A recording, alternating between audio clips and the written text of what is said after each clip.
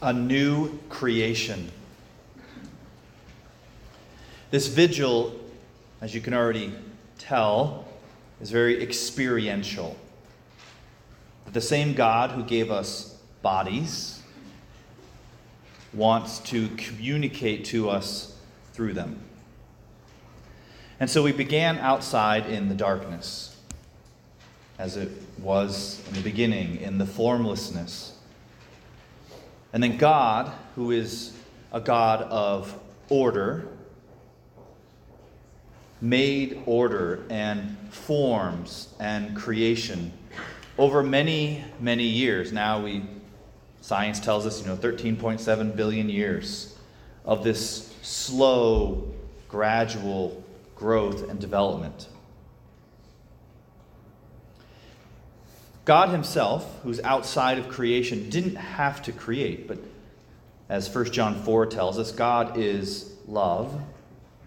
And Thomas Aquinas tells us, love is diffusive of itself, meaning love seeks to give itself away. Love seeks to expand, to share, to bless others. And so God loved creation into existence. And he created beings, creatures, who could experience what it is to also give ourselves away in love. That we are created in the image and likeness of God. Through and through. In our minds, our souls, our bodies, male and female, that we can image coming together the communion of God, Father, Son, and Holy Spirit. Why would God do this? Well, God, who himself is a communion of relationship, Father, Son, and Holy Spirit, gives us the capacity to enter into relationship with him. And so we heard the story of creation, Adam and Eve, how there was such goodness. That, if you notice, that's the only time that God says, and it was very good. Like, nature's great. A week ago, I was at the bottom of the Grand Canyon, taking it all in, wondering if I was going to get out. And it was just amazing. And you ponder the mystery of beauty. Like, this is awesome. And as awesome as that is, God says, this is good. Grand Canyon's good. But you, me, he sees as very good. I don't think that message can be proclaimed too much to college students. Because we're constantly evaluated, criticized, belittled. People put us down to make themselves feel bigger, rejected. But God doesn't feel that way or act that way. God sees who we are as very good, his beloved. But if that's so true, then we don't necessarily experience that all the time, do we? But that's where original sin comes into the picture and ruptures that relationship we have with God. Now we say, I don't know if there's a God. I've never seen God. He's never revealed himself to me. I've never heard his voice. And we experience brokenness in relationships, especially in our families. I'll be the first to volunteer for that one. And that hurt tells me I wasn't made for this hurt. I was made for relationship. And I yearn for relationship to be healed and restored. That's written into us. That's hope of God's plan to heal and redeem all things. And maybe we've lost hope with that, even in our own families. But God has a plan to redeem all things. And so God gives us this creation. And now we're fallen. We don't see so clearly. We walk wounded. We feel weak. But God does not give up on us. That our readings we hear today speak of encouragement. That God spurs us on. That God reaches out again and again. And he says, I have not forgotten you. And in the fullness of time, he sends us a Redeemer. That Jesus reveals God's own heart that says, you are not forgotten, you are not a mistake, you're not an accident, but you are intentionally loved into existence. And that as you experience suffering and difficulty, that you do not do that alone, but Jesus chooses to go to the cross so that we would not have to ever experience suffering and loneliness alone, even though we feel alone. And Jesus invites. He says, I want to heal the brokenness you've experienced. I want, most especially, to heal that relationship, to reconcile you with God. But you don't have to. You don't have to respond to that. And actually, I don't know, college students know all too well the freedom they have, like I don't have to go to church. Which makes it so powerful when they do. When people respond, like, I don't have to be here. That's why I love being a college chaplain. Nobody has to be here.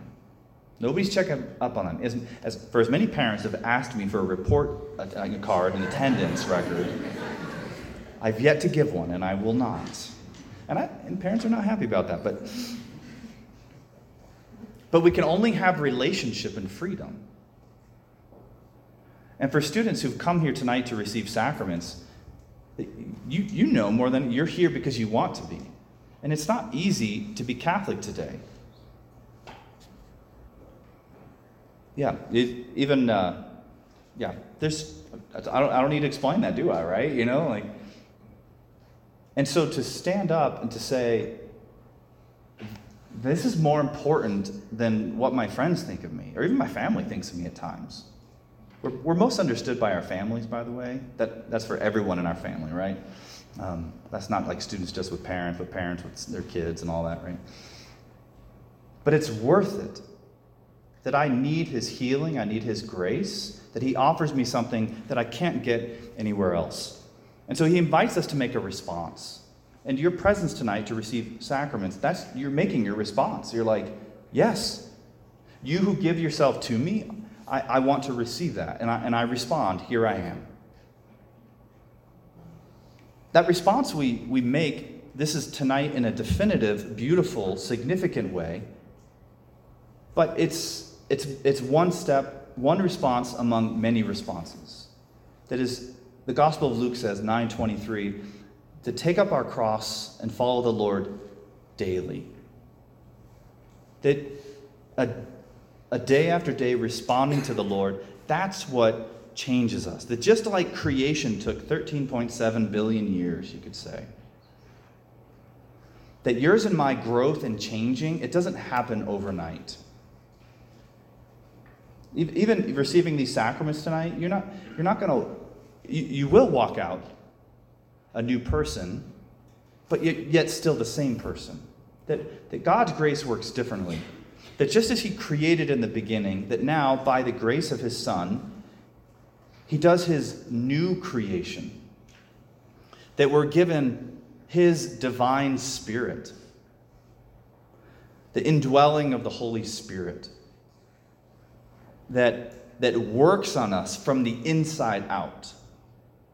And it makes us into who we are, his sons and daughters. The identity that is so disfigured and it's hard to see at times. But his grace through time, as St. Paul says, we see dimly as in a mirror, but then we shall see face to face. That by his grace we can see God face to face more and more. We can experience his love. We can be transformed, become more and more like him. And so we might look like the same. This is a really poor analogy, but the outside of the car might look the same, but now we're getting a new engine, new fuel that's going to take us to our destination that we couldn't have gone before. And so the world might see, oh, you're the same, but they do see something different, don't they? Maybe they've already said something to you, like, you're different this year. Something's changed. You go into that Newman Center thing, whatever, hanging out with that Father Matt guy, whatever, that And that's the hope, right? That when we become like the people we spend time with. And that's not just for the people that we encounter here at the Newman Center, but we become like the ones we spend time with, who teach us how to be who we are, sons and daughters of a Father who loves us. This past week, a movie came out, Father Stu, and I get a royalty every time I mention that. The students know. I'm just kidding, I don't. And I think the reason why, I think you should see it. There's a lot of cussing and all that, but that's the disclaimer. But I think Mark Wahlberg, I think he likes that movie, or he made that movie. He liked the story, I should say, because it reflects his own story. We kind of know that. Mark Wahlberg is kind of one of those people that floats around in our culture, and we talk about him and stuff like that, and his Funky Bunch. And so, but you know some of his story, right? That his parents divorced when he was 11. He grew up in a kind of a rough part of town, and by the time he was 13, he was addicted to cocaine and other drugs. At the age of 16, he was charged with attempted murder. He hit a guy with a stick so hard that he went down unconscious, and they didn't know if he was going to live. He was racist. He didn't finish high school. But it was going to prison that started to get his attention. To say that just because I've been this person doesn't mean I can't become a new person. It doesn't mean I can't change. Sometimes the hardest people to convince of changing besides ourselves are the people closest to us. They're like, nah, a tiger doesn't change his stripes, you're going to be the same. But that's not what he thinks. That he wants us to be his new creation, to become his saints. And so for Mark Wahlberg, it was going to prison and encountering a priest at his home parish that kind of helped get his attention and said, is this what you want for your life, bro? And the process has been gradual and is continuing. But when you ask him today, what is the most important thing in his life? He says it's his Catholic faith. And that every morning, the first thing he does when he wakes up is spends about 15 minutes in prayer. And he says, being a good actor or a good producer, that's not going to help me sleep at night or get me into heaven. The most important thing from where I sit is to be a good father, a good husband, and a good human being. A man who helps his fellow man and raises his kids to be good human beings too. Every single aspect of my family life is joy. Now, Mark Wahlberg is no saint, and he could fall from grace tomorrow. But that could happen to any of us, myself included. That I need Christ and his strength and grace because I don't have the strength on my own. I need his love that changes me from the inside out. And it's not going to happen magically today. I mean, crazy things can happen with God, but the more regular way he works, the more lasting way that he works is slowly over time. It's like for people who are married here, that married love, it builds over time.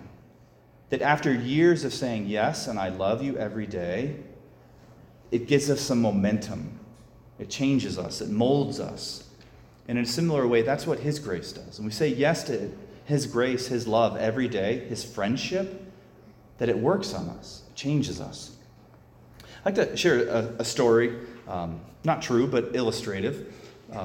It's a story of one day, Elon Musk was on his way into his office building, one of many, and he's on his way and he's going in, and something happens. God's grace hits him, and he sees these three homeless guys in front.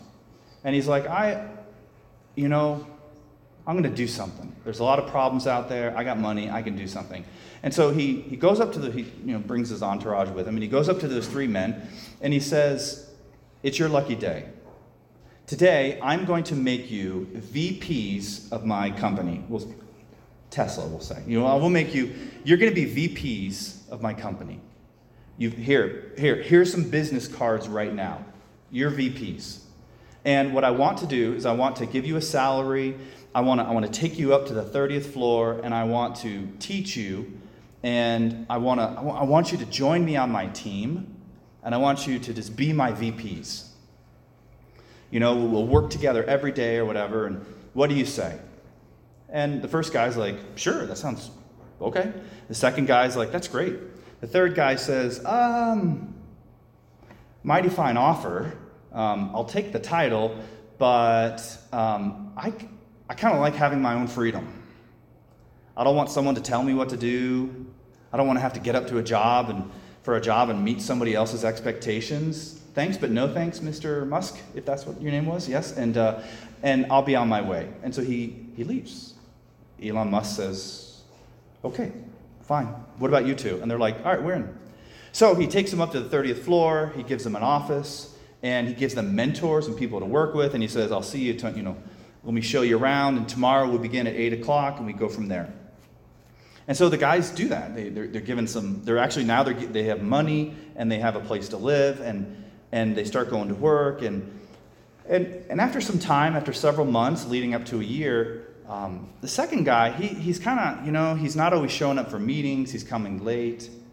And so Mr. Musk comes to talk to him and the first guy. He says, hey, is everything okay? Like, how are we doing with this?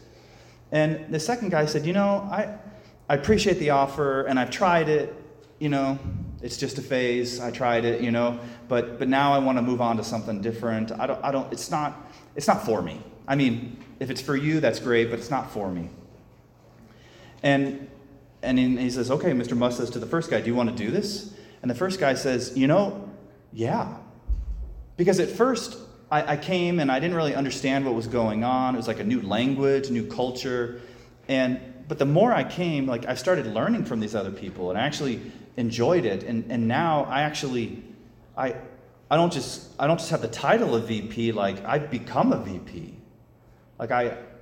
I'm living it, and I'm adding value, and there's community, that I've become what you've given me. And the second guy walks away, and the first guy continues to walk with that company and Elon Musk, and stays and grows more and more into who he is, a VP. As Catholics, we are given a gift, but it's our cooperation with that gift that makes us into who we are.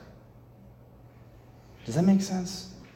It's the difference between Catholics and Protestants, you could say. That a Protestant is, God gives us this incredible gift, but we're still broken sinners underneath. That, like Luther says, that we're like snow-covered dung. That we're still just, not good. But when God looks at us, he sees the image of his Son, and he's happy because there's kind of like a covering, a mask there. We put on Christ.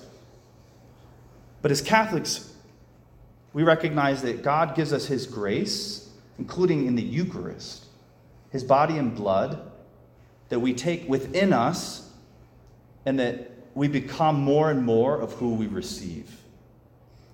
That this journey we're on, it's not a one-night thing.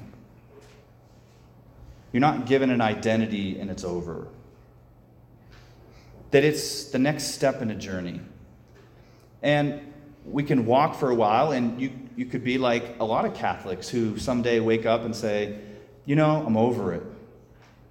I put in my time. I don't need this. And you're free. The door opens both ways. But for those who desire, this gift can continue to grow and grow. And we can walk in the freedom and goodness of who he created us to be.